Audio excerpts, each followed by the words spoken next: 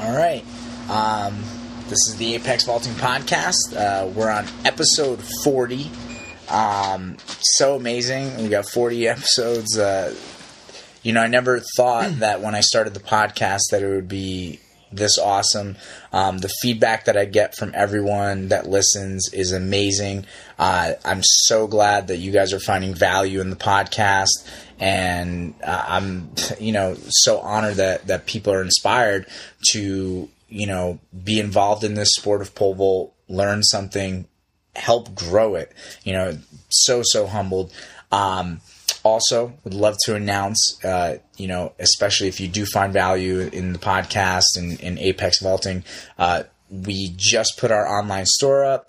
If you want to buy a t-shirt, you could do that. If you want to buy a tank top, you could do that.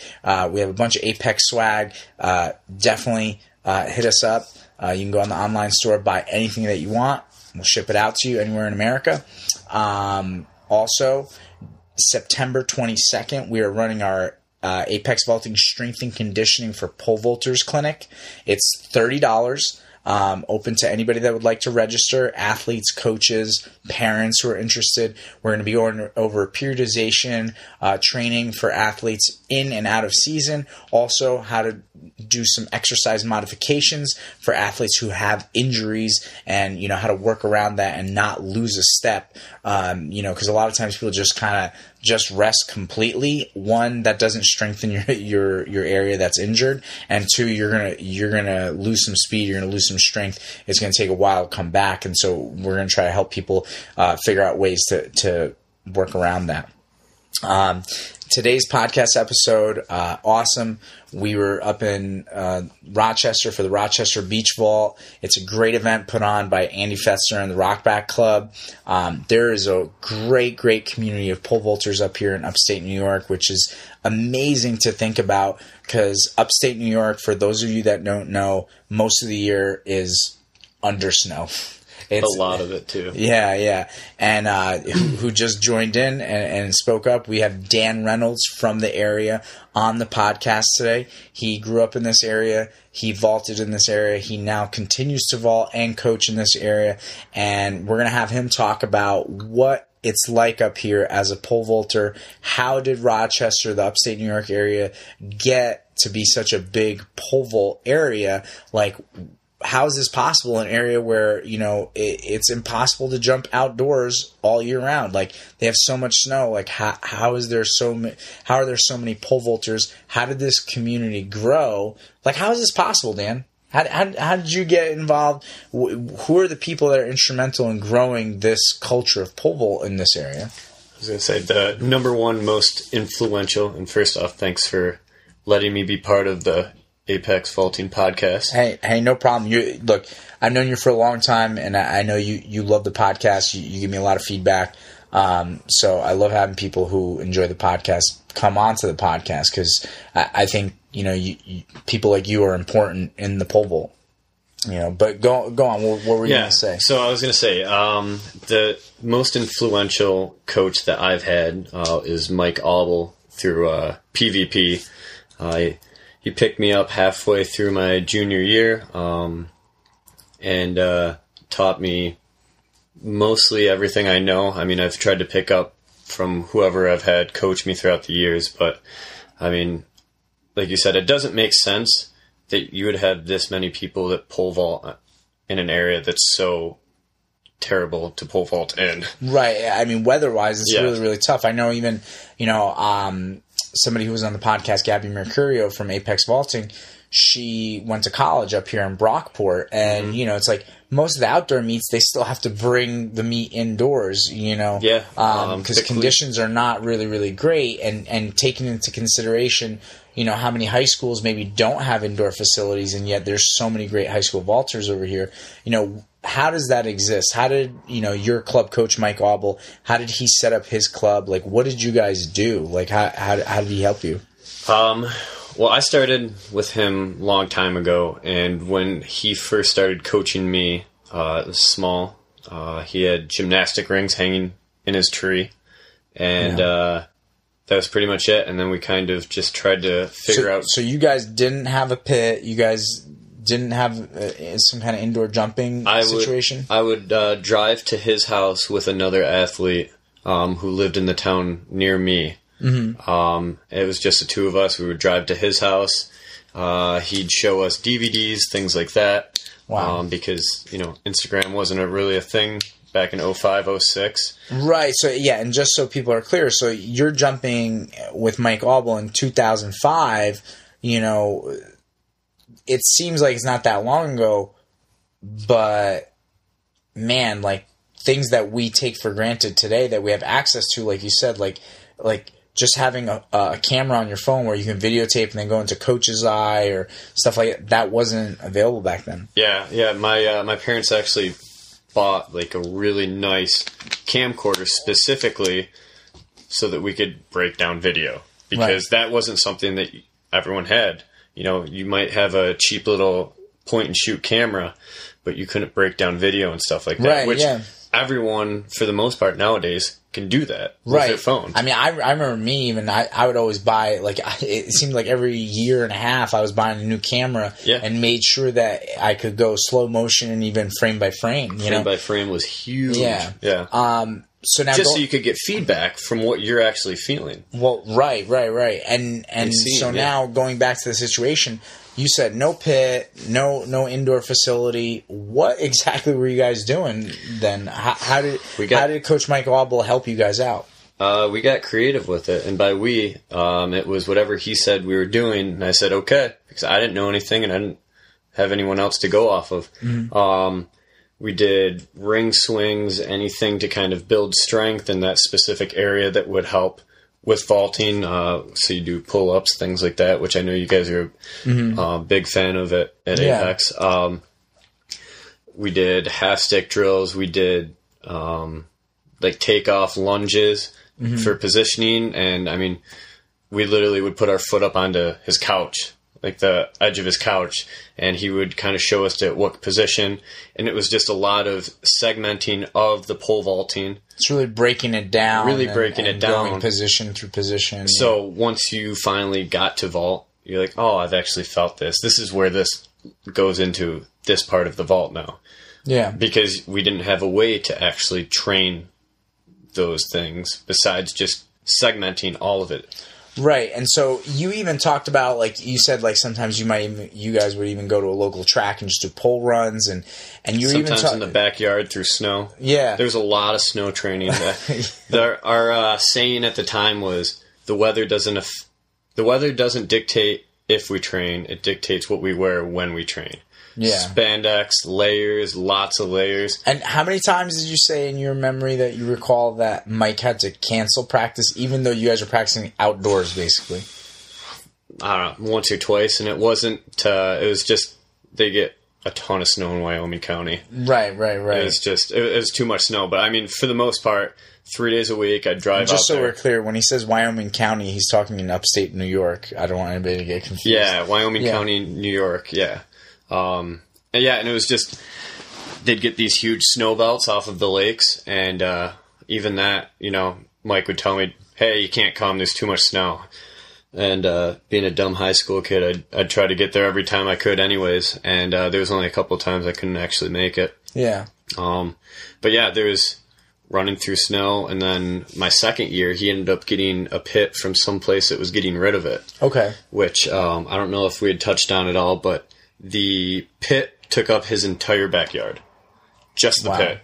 Wow. Took up the whole backyard. He talked to his neighbor. His neighbor let him take down the chain link fence. Mm-hmm. So he laid out sheets of plywood and put rollout runway over it. Okay. So my second year training there, I got to jump a little bit. But still in the snow.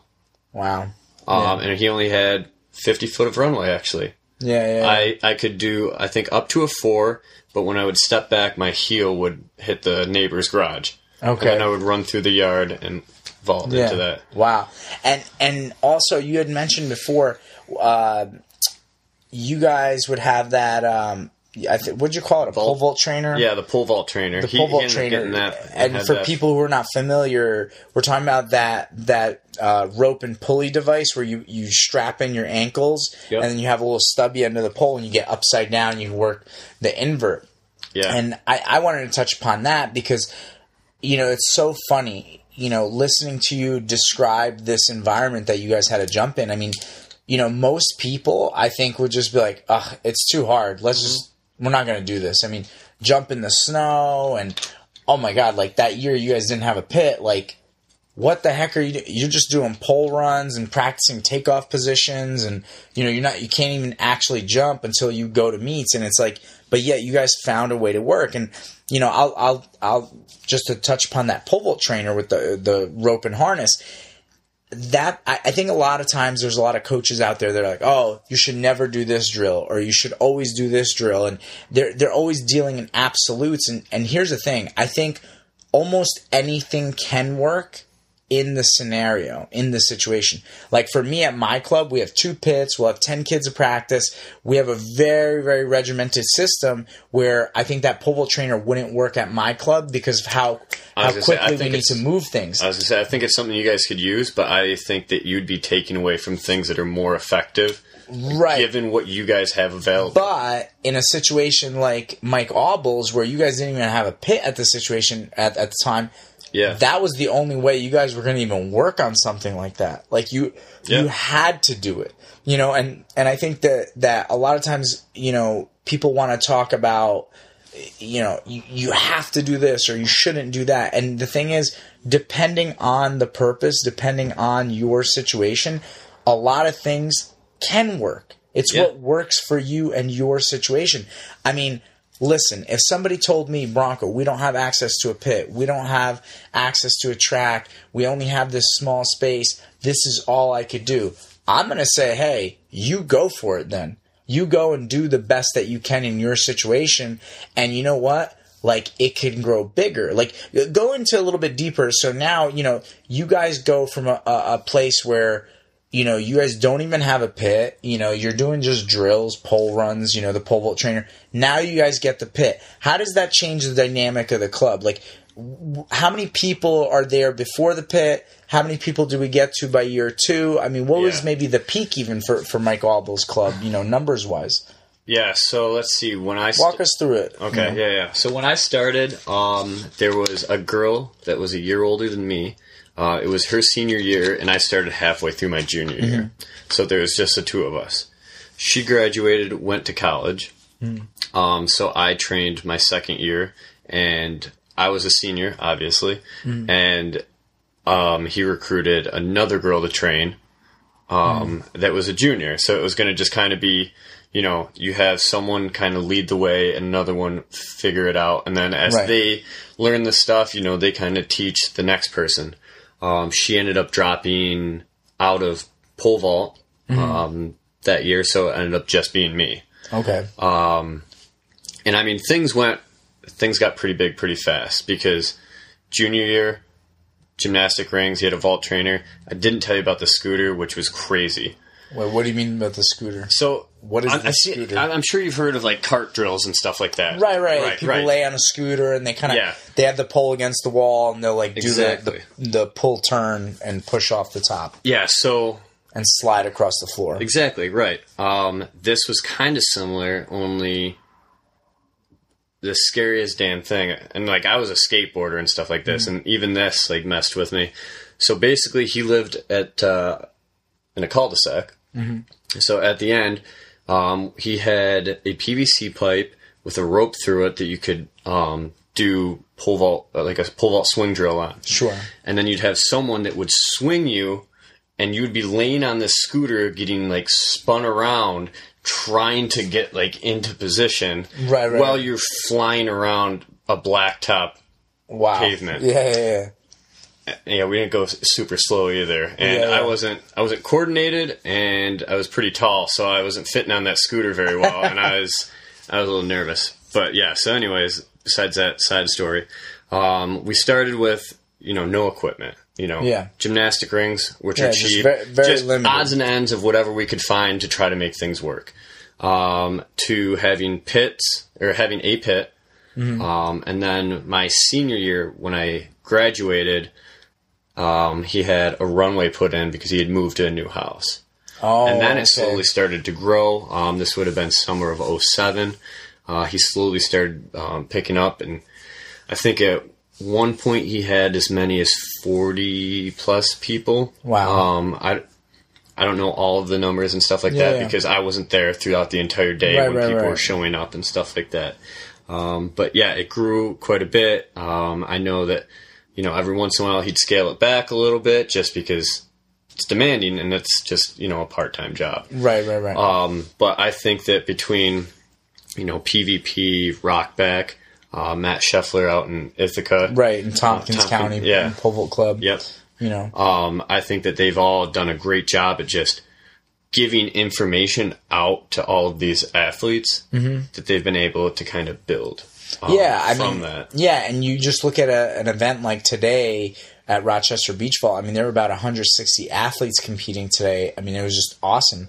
Yeah. The numbers were awesome. The environment was awesome, and it's just amazing to see in this area to see this kind of growth in the sport. I feel like there's a pretty good wealth of knowledge too, just from the sharing of ideas and building off of each other, learning from each other. Well, yeah, I mean, it's almost like a family tree of knowledge, Yeah. And now here's the topic I kind of want to stem from there. I've talked to Mike Auble. He's talking about scaling his club down. Because like you said, it's a part-time thing for him. He has a full-time job, he has a family, a lot of responsibilities, and something that I know me and you always talk about. You're a post-collegiate vaulter. Yeah. Your lifetime best is 16.8. Yep. Yeah, 16.8. And that's a good mark, guys. I mean, look. I think too many people, they want to frown upon anyone who's not jumping like USA type numbers, but 16.8 for a male is still good. There's a lot of guys that walk around that have never jumped a 16-foot bar, but you're not at that USA level. You want to keep jumping. We talk about how many people walk away from the sport, how many coaches even. Like now in my time, I mean, I've seen so many good coaches come and go, so many passionate coaches come and go. Why do you think that is? Maybe you can give us the athlete perspective. Like, why do you feel like some of your peers have maybe stepped away from the sport? Like, why don't they stick with it? Why are they not continuing to jump? I think honestly, it kind of comes down to money for a lot of people. There's no money to be had from it. Careers continue to build. Families build as far as significant others, things like that, and all of that stuff kind of pulls away. I mean, if you're working a job that's going to pay you, a substantial amount, and you have that opportunity to get a raise if you work a few more hours, well, guess what? Pole vault practice starts getting cut from that. Right. And a lot of people, they're like, listen, I love pole vaulting. I wish I could do it forever. Doesn't pay the bills, and I'm actually going to be losing out if I continue to do that. And I feel like that that makes it a pretty easy choice for a lot of people. I'm not necessarily other people because I continue to do it. Right. I found a job where I can coach, so I can continue to be around the sport. Right. I can train occasionally when I'm not coaching my athletes, right. which I like a lot. But if I had to pay, and I was losing out on it all the time, I'm sure it probably would have gotten cut out of my life a while ago. But I'm 6 years out of college now, and I still, I was jumping today. I jumped, 14-something, which wasn't phenomenal, but, getting home from the airport at 1:30 in the morning. Well, right, yeah, you had some travel issues and stuff like that. I mean, because you just jumped 15.6 at the Pole Vault Club Championships a couple weeks ago, so you're still jumping well. And, I mean, here's the thing, and I think what I know me and you have talked about this, and maybe you could touch upon this some more, but I think a big issue for a lot of post-collegiates too is accessibility. Yeah. Not just accessibility to practice facilities, which that's always huge, but also accessibility to equipment. Like, do you have the poles that you need? Because I know even somebody right now that just recently graduated college, a good vaulter, and it's like, him and or his club are going to have to make a big pole purchase right now. That's and you're talking pricey. Yeah, you're talking about sometimes something that could be in the $3,000 to $7,000 price range, depending on how many poles you get, and especially if they're bigger poles for a big dude like you. Yeah. So those are things that, look, I think people have hobbies all the time or pastimes all the time that they do spend money on. But when you have to talk about a number like $7,000, well, that's a big ask. That's a big ask, and not only that is you're also spending $7,000 on the extreme. It's not like I don't know, a crotch rocket or something like that, where regardless of the physical shape you're in, you can use that for a while. If you're getting right, these bigger so just poles, so for people who don't understand, you talk about motorcycle. Yeah, right? Sorry. I was actually thinking about getting a sports car. It's like, so a lot of people sometimes they get a sports car, and sure, that might be maybe they get a beat up old like Camaro for $10,000 or something like that and fix it up. But like you said, you could drive that Camaro whether you're in good shape or not. But if you buy yourself a 16200, you can't jump on that if you can't run down the runway. And that's the thing, I was lucky because Abel has bought me a ton of poles. Right. But it's one of those things where he's been able to, because he has a club.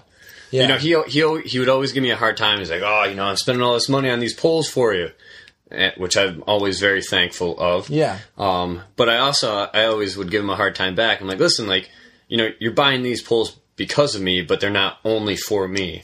Right. You know what I mean? People will use them. Yeah. Other people can use them through the years. Where if I'm to buy these poles, guess what? Unless I can find someone that needs them, which my stature is, kind of unique as far as the area. Even as rich as the pole vault area is with talent and stuff, I'm a lot bigger than a lot of the guys. Well, and there's always going to be, on the extreme level of poles, it's like, okay, for example, I have 10-8-100s, and I'm not saying they're not useful. I definitely have kids that need those poles. Yeah. But it's like, okay, the person that's actually going to use a 10-8-100 where it bends and it needs to be a 10-8-100 is small, just like on the other extreme, something like a 16200, how often are you going to have somebody like that? Which I've never been on, by the way. But I guess I'm talking about poles that we have at my club too. Yeah. But at the same time, because let's say I got poles for Craig and Craig got poles for himself, and we have these slew of poles on the bigger end. That's why when a guy like Nick Holman, who recently visited from Missouri, he comes by, we have poles for him. It's not like I don't have big poles. And that gives me the flexibility to have almost anybody come to our club and jump. And what's nice at the club level, if people are looking at getting into, starting a club, is that poles don't expire. As far as I know. Yeah. I jumped on a steel pole today. Oh my goodness. At the end of the beach vault, someone brought a steel pole, and I was like, I'd love to try this thing. Yeah. They're heavy, not as heavy as I thought. Stiff, surprisingly. Weird. They don't bend a lot. No, not a lot of flex on steel. A little flex, but not much. But the thing is, if you're starting a club, these poles don't expire, and if you start building your inventory, it's like a book on the shelf, an expensive book on the shelf, but it's always there. That you can always go to use that. If you have series and stuff like that, which I highly recommend buying, several poles in a series. Right, yeah. Which is expensive, but... Right, because you don't want to have gaps. To do it, but the thing is, that's the thing. I think for people to jump post-collegiately, they need to have access to places to jump and the equipment. Yeah. It becomes super, super difficult. If you don't have the equipment you need to jump, then you can't jump. It's over, And think about it like this. Look, a lot of people like to weight train. How many just thinking the same thing. How many people actually own their own weights? Very few. Maybe they have a dumbbell here or there, but it's like, come on, if you're a guy that's trying to squat, 300, 400, 500 pounds, weights are $1 a pound. You could end up spending $1,000 in just weights alone, never mind the squat rack and the bench and, all that stuff. So that's why people join gyms, right? That's why that exists. And I feel like, you know, again, we've had these conversations, and, you know, you can chime in, Dan, but it's like people walk away from the sport because it starts to just become too difficult to keep up with the sport. Yeah, I think there are absolutely. passionate people out there who love the sport and enjoy it. You know, I mean, you were telling me about a former vaulter from your college, one of your guys that graduated a couple of years ago. Yeah. What did he tell you? Yeah, so this was the first athlete I coached that graduated. It was about 4 years ago. He's in med school now in, I always mess this up, Maine. Okay. And he came back for the summer, and, you know, he still works out with me and stuff like that because I've got a gym in my garage. Mm-hmm. And I was like, hey, man, you should jump with me. There's a summer meet. They have meets available, which is actually pretty cool. Mm-hmm. A local high school has meets on Tuesday nights. It's like $7. Yeah. You can jump whether you're 29 like myself, or they've got little kids doing races and stuff like that. Affordable, a way to compete still. Yeah. So I convinced him to come, and he jumped. He hasn't jumped in probably a year plus. Yeah. And he's told me that he doesn't care if he never a bar again. He said, I've missed pole vault so much. If there's some way that I can just pole vault without ever clearing another bar, he's like, I would do it because I have such a blast just hanging out and doing this event because it's so amazing. Right. And so here's another idea I want to throw out there. I think a lot of times when people talk about the pole vault, kind of like, you know, I mentioned before, it's like certain people are like, you should never do this drill and you should always do this one or whatever. Well, I feel like people talk about the pole vault as if like everyone should be doing the pole vault only if they're training at an Olympic level. Mm-hmm. And it's like, I get weird looks. That's bullshit. That's not possible. I mean, I had a girl one time. She was a 12-foot vaulter. She had just finished college. Her job took her somewhere near Texas, and so she contacted a coach that was in the area in Texas that she was in, and the coach said, "I'm only willing to coach you if you're trying to train for USA's." And it's like, okay, this girl's a 12-foot vaulter, and even at the time, you needed to jump 14 to go to USA's. You're asking a lot, man. This girl is working a full-time job. She just graduated college. She would just like to continue pole vaulting, and you are telling her no, basically. That she's going to have to give up everything in her life to pole vault. Well, here's the thing. Just like there's a spectrum of gyms out there. I always use this analogy lately, and I said it several times today because again, so much fun at Rochester Beach Vault. I can't tell you. I talked to so many different people about pole vault, about our sport, and I'm telling you guys, there's a lot of love out there. A lot of people want to see this sport grow. And the thing that I talked about is like, look at just gyms, right? There's a spectrum of gyms. You have like the powerlifting gym where guys are trying to squat 1,000 pounds and they're bleeding through their nose, right? Like real, really like hardcore gyms where like they're blasting heavy metal, people are cursing at each other, right? Like you have that. That's on one extreme. Yeah. Then boom, you bump over a little bit. You get the strength and conditioning gyms that are training athletes, to be faster and stronger for their sport. Yeah. Then you have CrossFit, which there's a spectrum there, but CrossFit is a lot about community and training together. Then you have something like LA Fitness, where you could just put your buds in and go do your workout. There are personal trainers there if you want them. There are kickboxing classes. And then you have all the way down to Planet Fitness, where, you know, someone feels good about paying $10 a month and not going to the gym. Yeah, you get to tan after, eat your pizza on the way out, you know. And we're going a little which tongue in is cheek, fine, with Planet Fitness for some people. But hey, I'll even put it this. We're joking around like that Planet Fitness is not serious. But for some people, Planet Fitness is a necessity because they're so intimidated in the other environments that Planet Fitness is the first place that they can maybe actually try to start to, you know, work out and be healthy, right? Yeah, and I'm never one to discourage. You know what I mean? Like, if that's the first step you need to take, by all means. Yeah, do it. Start working. But first step is the hardest. So here's the thing. All of those gyms provide a value, and there are clients for those gyms. Yeah, absolutely. So pole vaulting, there's also this spectrum, right? So it's like, yeah, of course there's the post-collegiates that are maybe trying to get to the next level and go to USAs. Then there might be guys like you a little bit on the fringe. Like you want to train seriously, but you got a full-time job. And so there's a little bit of balance have goals. there. I know I'm not getting paid for them. Right. But there's things that I think I can still get done, and I'm going to keep pushing for that. And then it keeps me in shape. Yeah. I mean, look at me.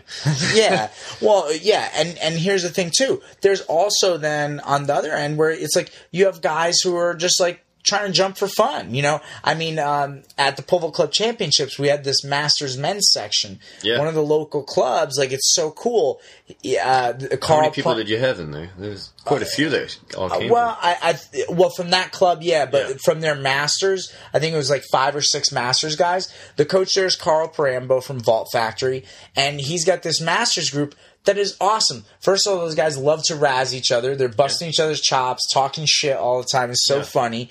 But it's a great group, and you can tell it's just a bunch of pals jumping together. Maybe they're not, trying to train for the Olympics, right? I mean, one, they're masters, right? Like, they're a little bit older. But they love the sport, and they want to do it. I mean, could you imagine if Carl was like, no, I'm sorry, guys. I only train people who are serious. Yeah, I want pros or nothing. Yeah, it's like, no. Like, there's a spectrum of people out there. There's a spectrum of possibilities out there. And the thing is, if we as a community can provide that value for people, they're going to come out. I mean, again, look at an event like today at Rochester where it's like so many people showed up. Like, obviously people want these pole vault events. Yeah, absolutely. Yeah, they come. One guy was from Canada. Yeah, we had 3 different states represented at least. Yeah. A lot of people. I mean, even Craig came from Canada too, actually. Well, yeah, Craig's from my club. He's from Jersey, but he was in Canada on vacation and then came down to Rochester. Cross the border to get over here. Yeah. But yeah, I mean, plenty of people came from hours and hours away. So, I think that there is a demand for this sport, but we have to provide the opportunities. I mean, again, and I don't know if I mentioned this, but I just can't stop thinking about it. Jacob Sanders from Maryland, he listens to the podcast. I feel so humbled that he was inspired to start a pole vaulting club. He told me, he goes, look, Bronco, he goes, the pole vault clubs in New Jersey have grown the sport because he goes, New Jersey has 40% more population than Maryland. Yeah. But New Jersey has double the amount of pole vaulters. Where the 100-meter guys... Wait, I think I'm confusing this. You said I'm sorry. The one was bigger, but they were both... Which is bigger, New Jersey or... No, New Jersey's bigger, but... Okay, I'm just going to pull up the quote because I don't want to misquote him. But no, like... I don't know. There's tiers to it, and there needs to be the ability for people from all levels to start doing it. And there's, people out there looking. Right. Gosh, where is this quote? It's buried in there somewhere. I can't find it, but I know. Oh, here it is. He goes, something interesting. I just looked into this. New Jersey has 50% higher population than Maryland, but somehow has more than double the number of high school vaulters, and yet only 40% more high school 100-meter runners. So think about that. For the 100 meters, as long as you have a track team, you have 100-meter runners. Right. But we only have 40% more than Maryland, even though we have 50% higher population. But we have more than double the amount of vaulters. Okay. And so he was saying, like, you've literally grown the sport, and that's what's inspired him to try to grow the sport in Maryland, which he's doing. First week he opened up his club, he had 20 vaulters. Which is insane. And he was talking to me, he's like, Bronco, he goes, I didn't even market this. Like, I literally just, like... Opened the doors and people walked in. Yeah. Oh, hey. Yeah, and the thing is, if you think about in other industries that are more competitive, I would say, like strength and conditioning, if you opened up a gym, like, you might not have any clients the first month. Because it's so competitive, and there's probably gyms in your area, so you're going to have to really work hard marketing your strength and conditioning gym to try to get some people in through the door. Yeah. So it's so crazy. It's like literally in the pole vault, there is immense opportunity. If you literally open up a place, you are going to have people jump with you. Well, that's the thing. So, like, at the beginning of this, you were talking about how, upstate New York has all of these clubs. But the thing is, geographically, they're still hour plus apart from each other. Right. You know, and there's a lot of people that jump and train, but I feel like, you know, if you, like you were saying in Jersey and stuff like that, you guys don't really compete because you guys are so far apart and there's so many people there. It's not like you guys are taken away from each other. Right. I mean, it's just building everything together. Right. In the one county that I'm near, Bergen County, there's 56 high schools alone in that county. Then in Passaic County, there's 20 plus high schools. Morris County, there's 30 plus high schools. I mean, these Essex County, another 20 high schools. You know, this is all in a very, very, like, it's within our radius. So we have a lot of kids. And yeah, look, even the pole vault clubs that, it's so funny, like, yes, I compete against other pole vaulting clubs, right? Apex Vaulting competes against other pole vaulting clubs, but not really. Yes, we might be at the same meets as some of these pole vaulting clubs, and our kids jump against one another. But look, I might be well over an hour away from one of those other pole vaulting clubs. Right. So it's not like we're not competing for the same clients, right? Yeah. You know, I actually can't wait for this. I really think pole vault can be so popular that we will have clubs that are maybe minutes apart, like 10, 15 minutes apart. There's gyms like that all the time. Yeah, and then you have true competition. I think, one, you'll also have the ability to have clubs that are different, like a more like laissez-faire fun club that you just kind of, it's like kind of open pit time. And then you're going to have the very structured clubs. And then that even allows for the coaches who do want to be the super elite, like this is an elite group club, they can be there too, because now there's going to be enough supply of pole vaulting that we can start to even go deeper into certain niches, you know? Okay.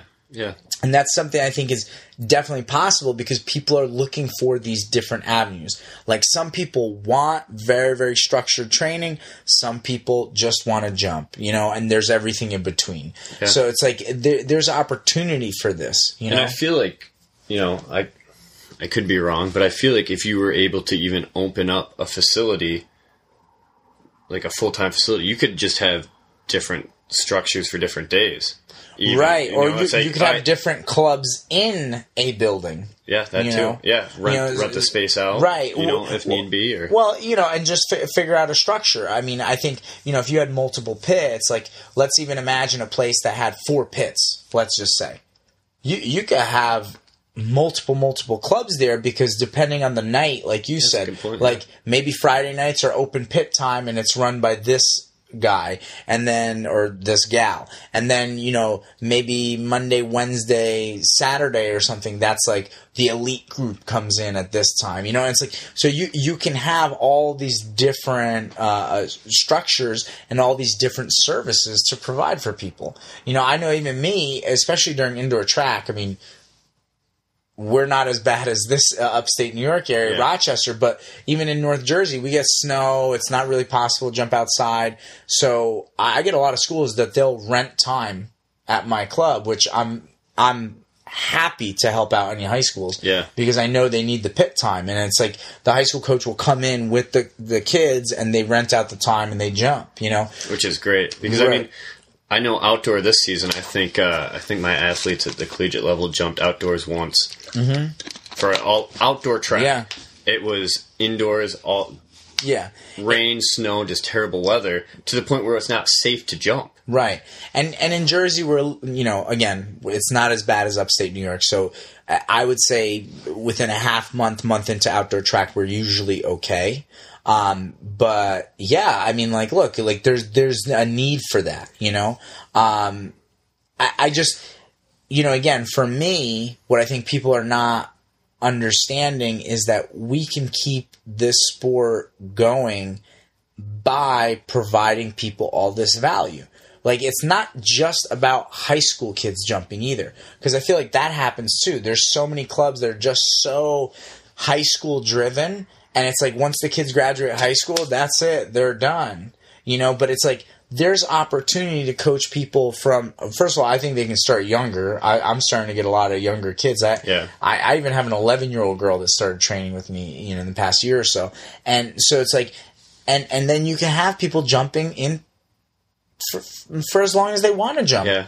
I feel, I mean, you asked earlier why I thought, a lot of people stop jumping. Yeah. And I feel like most of, at least my friends that I've jumped with through the years, it just gets to the point where it's, there's not an area where all of us could train together anymore. Right. Besides all the money aspects and stuff like that, if there was a club that was 10 minutes from me and all of my friends and that was, a place that we could all go, I guarantee we'd still be all jumping together. Right. But it like you said, earlier you were talking about, what's the guy from Maryland's name? Jacob. Jacob. I don't know if he knew that he was going to have 20 people show up, but a lot of times if you start something, you're going to have people, like you might not think that there's that big of a need. Mm-hmm. But I feel like, if something was to start in Rochester that was centrally located, had the ability to jump year round, which you don't have that ability unless you are certain high schools, which there's very few that have that, and a few colleges have that capability. Right. And if you were to open up some kind of facility that had, what's the space thing that you said? It had to be like, 105 feet by... So, I mean, before we get into the space parameters, just to go off of what you're saying, DC Vault, right? So they're a club in the Washington, D.C. area. Yeah. They actually had an adult night. It was like they called it DC Vault, DC Fray Joint Pole Vault Experience. They had 20 participants, all adults, all beginners, came out. So these are all people, they've never jumped before. They're all adults. They're out of college. And they had 20 people come in and they wanted to jump. Like, how freaking awesome is that? Like, and people learn yoga. They learn stuff all the time. Why? Yeah, like what? Like, yeah, some of those yoga positions are way more difficult than just pole vaulting on a set of mats. Yeah. So the point being is like you said, if you provide this service, there's definitely going to be people that want to take part. Yeah. And look, now again, sorry to cut you off, but you asked the question about the parameters, like the space required. And I think here's the other thing. We think about pole vault, it's like, okay, well, you need a 150-foot runway. You need 45-foot ceilings just in case someone breaks the world record by 20 feet. It's like... Gotta be safe. Yeah. People think about all these crazy parameters, but it's like, think about this, going back to your club coach, Mike Auble. It's like, you guys didn't even have a pit at one point. We had to shovel the snow off of it to jump in the winter. Yeah. So it's like, you have to make do with what you got. Well, here's the thing. I think... if you're really looking to build just a training facility, not for meets, I mean, you could probably deal with like 105 feet by maybe 35, 37 feet. Because you'd have enough room for 2 pits, right? And the runways would be roughly 85 feet. There you go. Well, now I mean, let's just go with 105 by 37. So you're talking about 3,800 square feet, roughly. And maybe you can go a little bit smaller, too, than that.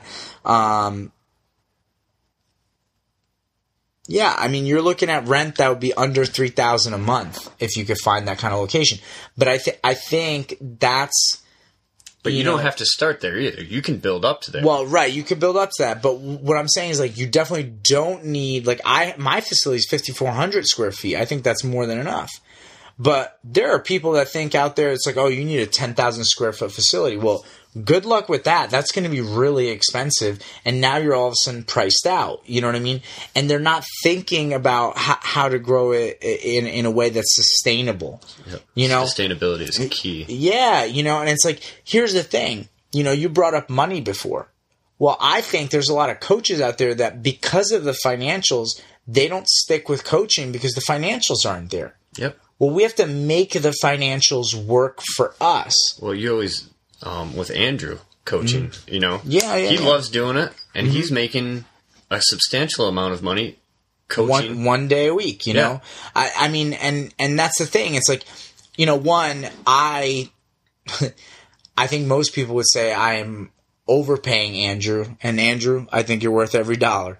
But the reason I'm doing that is because I know I can't do this by myself, and I'm willing to bring someone else in to help me grow my business bigger, which helps me grow pole vault bigger. And, it's just, all around just helps. Yeah. And, you know, I think that there is, again, opportunity to make it financially worthwhile for people, you know, and we were talking earlier, you know, I think after expenses, I'm somewhere in the $40,000 a year range right now, which is nothing crazy. I listen, I'm not going to. Would you rather be doing anything else, though? Well, okay, and you're bringing up something good, but it's like I don't want to like mislead people. I don't want anyone to think that, oh my God, like this Bronco guy must be like super wealthy. Just handsome. I am handsome.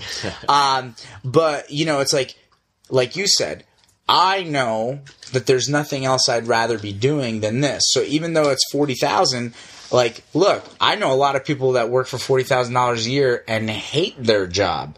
Yep. I make $40,000 a year and I coach pole vaulting. So I already feel like I'm winning. Now, do I want the business to grow? Absolutely. And I think it can, and I think I will make it grow because I have some ideas, you know. I think a lot of people can do this, though. Yeah. A lot of people can do this. I think for many people in the community, you know, that coach, they're doing it through a school or maybe it's some side thing. But for our sport to continue to grow, I think more people have to be willing to take the chance. And it's not for everybody. But I know people already who have contacted me who want to take the plunge. They want to take the chance. And look, it's no different than starting any other business. If you want to open up a bakery, there's risk. You want to open up a pizzeria, there's risk. You want to open up a franchise like Dunkin' Donuts, there's still risk. Yeah. You know, you're taking risk with business. But if this is something you love and you really think you can grow it, and I know we can grow it. It's a great sport. Yeah. Know? I was talking to somebody at the meet today who was introduced to me. He's a coach. He coaches distance. He was a distance runner himself. And all of a sudden, like, we're talking about track. And I go, listen, I don't mean to offend you. I go, but let's be honest. I go, I don't have to make anybody pole vault. I go, you know, it's not like distance where you have to make people go run. And the guy starts laughing at me. And he goes, no, Bronco, you're not offending me. He goes, I was only 5'4" in high school. And I told my head coach in high school, I was like, I want a pole vault. And he laughed at me and said, go run. That's how I ended up doing distance. So it's like, even the distance guy was like, no, you're right. Pole vault is kick ass. Yeah. And that's the thing. Well, how often do you have to actually pull athletes off of the runway? Oh, 100%. Bronco, just one more. Just one more, Bronco. Yeah. Nope. There's times that I've started pulling the pit out of the way. I'm like, you guys are done. So we got to go. We have 4 minutes to clean everything up. Yeah. We're past due. Right. It's a great event. Yeah, and I don't think you've ever heard someone go, can I do one more repeat quarter? No. You know, that last 400, I think I can do it faster. Can I do one more, coach? Yeah, I don't think so. I've been around track a long time, and I've never heard anyone ask for another sprint. Yeah, you're just not going to hear that stuff. So we have an amazing sport that people want to be a part of. I mean, come on, people are thrilled to do this sport. I mean, even if you jump 8 feet, here's an idea, and I was kind of talking about this a little bit today. I love how in our sport, it's so funny. No one could comment negatively about a professional's jump. You know, that's not allowed. But man, does everybody love ripping on some middle school kid helicoptering over 8 feet. Like, that's not how you do it, and blah, blah, blah. For me, I see someone helicopter over 8 feet, I'm like, high five, go. Go you. Like, I love seeing people try this sport. I love beginners trying to learn and fall in love with this sport. I mean, how many of us, it's like, it didn't take the most beautiful jump in the world for us to be like, I love this. Oh, yeah. You know? I got really hurt when my coaching cue when I first started, run until the pole rips you off the ground. That wasn't Mike Auble, by the way. That was this was high school this coach. was it wasn't even a high school coach. It was a high school kid that graduated and came back. Even and better, he said, you know, he was a good vaulter, though. He was an 11-foot guy. Yeah. Not the best. No, and listen, it's not even about the height that you jump. It's just, you know, this was not someone who's an experienced coach. He was not a knowledgeable vaulter. He had just jumped the highest anyone had in a while, so they figured he knew the most, which was not the case. I got really hurt. I tore a bunch of things in my hip. Doesn't matter. I kept doing it. You know, and I still fell in love. I got extremely hurt. I couldn't walk right for a year. Yeah. But you still wanted to be a part of it. Yeah, I wasn't setting the pole down and walking away. Yeah. Well, and you know, and I think there's so many people out there that, you know, maybe they don't have access to enough information yet, or not personally, right? Like they don't have someone that can help guide them personally as a coach. And, you know, luckily through social media now, we have access, you know, through those avenues. But even though these people don't have, you know, a mentor right beside them, they still love this sport. They still want to be a part of it, and they love doing it, you know. And that's the thing for me. I just, you know, when I come up to Rochester Beach Vault, I love being up here because I love seeing the community. I love seeing all the people that are into the pole vault. And it just pumps me up, because if up here in Rochester, where most of the year you're covered in snow. About 9 months of winter. Yeah. People are this into pole vault. You know, this can be everywhere. This is proof of how popular the sport can be, you know? Yeah, and it doesn't happen overnight, but, you know, it takes a couple people to start and continue to build. I've been around pole vaulting in this area. I mean, I started working with Auble in 2005, 2006, so 12-ish years. And I mean, it's grown so much. I mean, just at Auble's, I mean, you asked, you know, how much it had grown. And it went from rings in a tree that we'd have to chisel ice off to use in the winter, to he's got 3 runways with lights on it. He's got an extension on his garage, 16-foot ceiling to hang gymnastic rings and stuff like that, so you can train in the winter. Right. You know, it's grown a ton just through there, or just through his place. And I've seen Andy Fetzner at Rockback, and Matt Scheffler down at TCPV. C. Yeah. I've seen, you know, all of the people that, you know, and the thing is, these are great people. Mike, Andy, Matt, they've shared something with people, and they've made it so that people want to stick around and want to keep growing. Right. And if you get a couple people that are willing to do more than what they've already done, because they're all part-time guys, and they've done a phenomenal job with it. You get someone that goes full-time like you do it, you know, I think it'll continue to grow. They just, like you said, you need to just start having more places for these people to do stuff. Right. And Rochester's no place special. It just happens to be that there's a lot of people up here that want to jump. Yeah, and people provided access. You know, Andy, Matt, Mike, they all provided access, you know. And here's the other thing, too. You know, I know that you brought up... Yeah, no worries. Yeah, sorry. It's all right. Hey, it was a long, hot day. But, you know, we were talking about how when you were in high school, you had someone coaching you that, you know, didn't really know what they were doing. And, you know, at least in the beginning. You brought up, you know, it was an 11-foot vaulter. Here's the thing. I don't think any of that matters, right? Like I was a 10-6 vaulter in high school. You know, I jumped 14 once I started coaching, which, again, that's not that big a deal either. But here's my thing. I want people to know that you don't have to be a physics professor to be a pole vault coach. Like, I think sometimes that's an inaccurate thing, too. Absolutely. Where, no, look, the pole vault's not that complicated.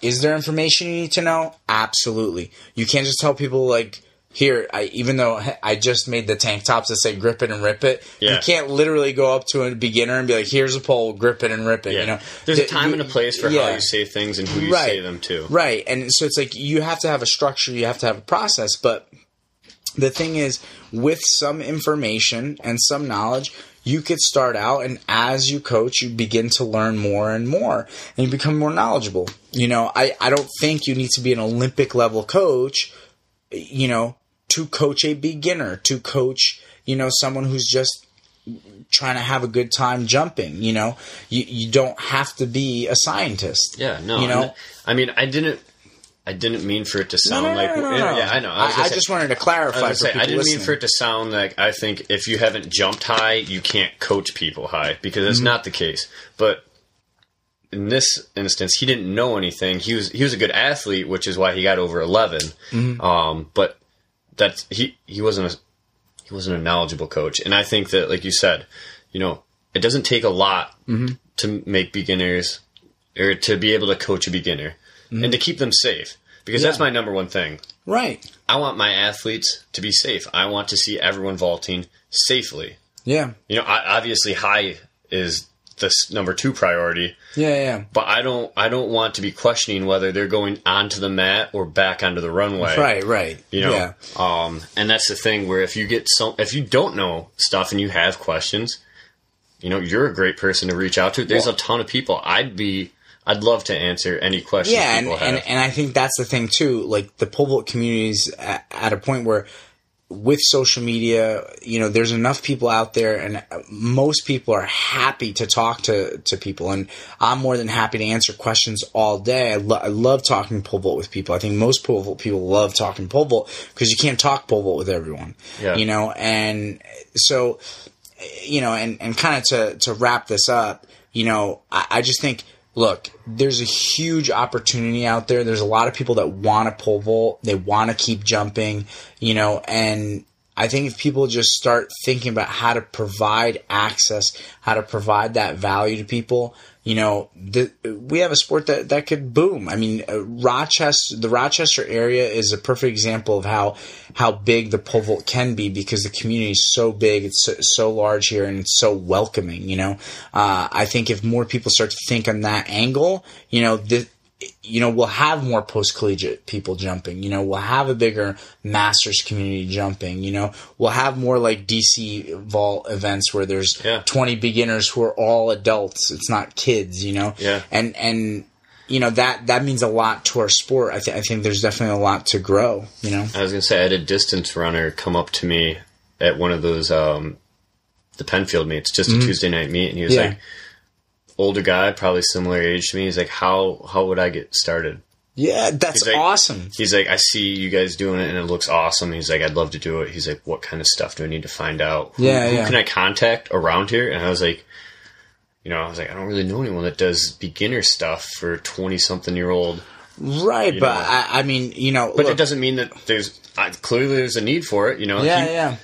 That's the only person that said anything to me. Who's to say that there's not other people that would show up? You know, you throw a couple flyers at a few different places. Yeah, you know? There's definitely going to be people that are interested, you know. And I've got some adults that train with their kids too, don't you? Right. Yeah. And so, I mean, that's the thing. It's like you can grow the sport past what you think is out there. You know, I think a lot of times people just think, oh, there's X number of high schools, 3 pole vaulters per high school, so I can only have max this many.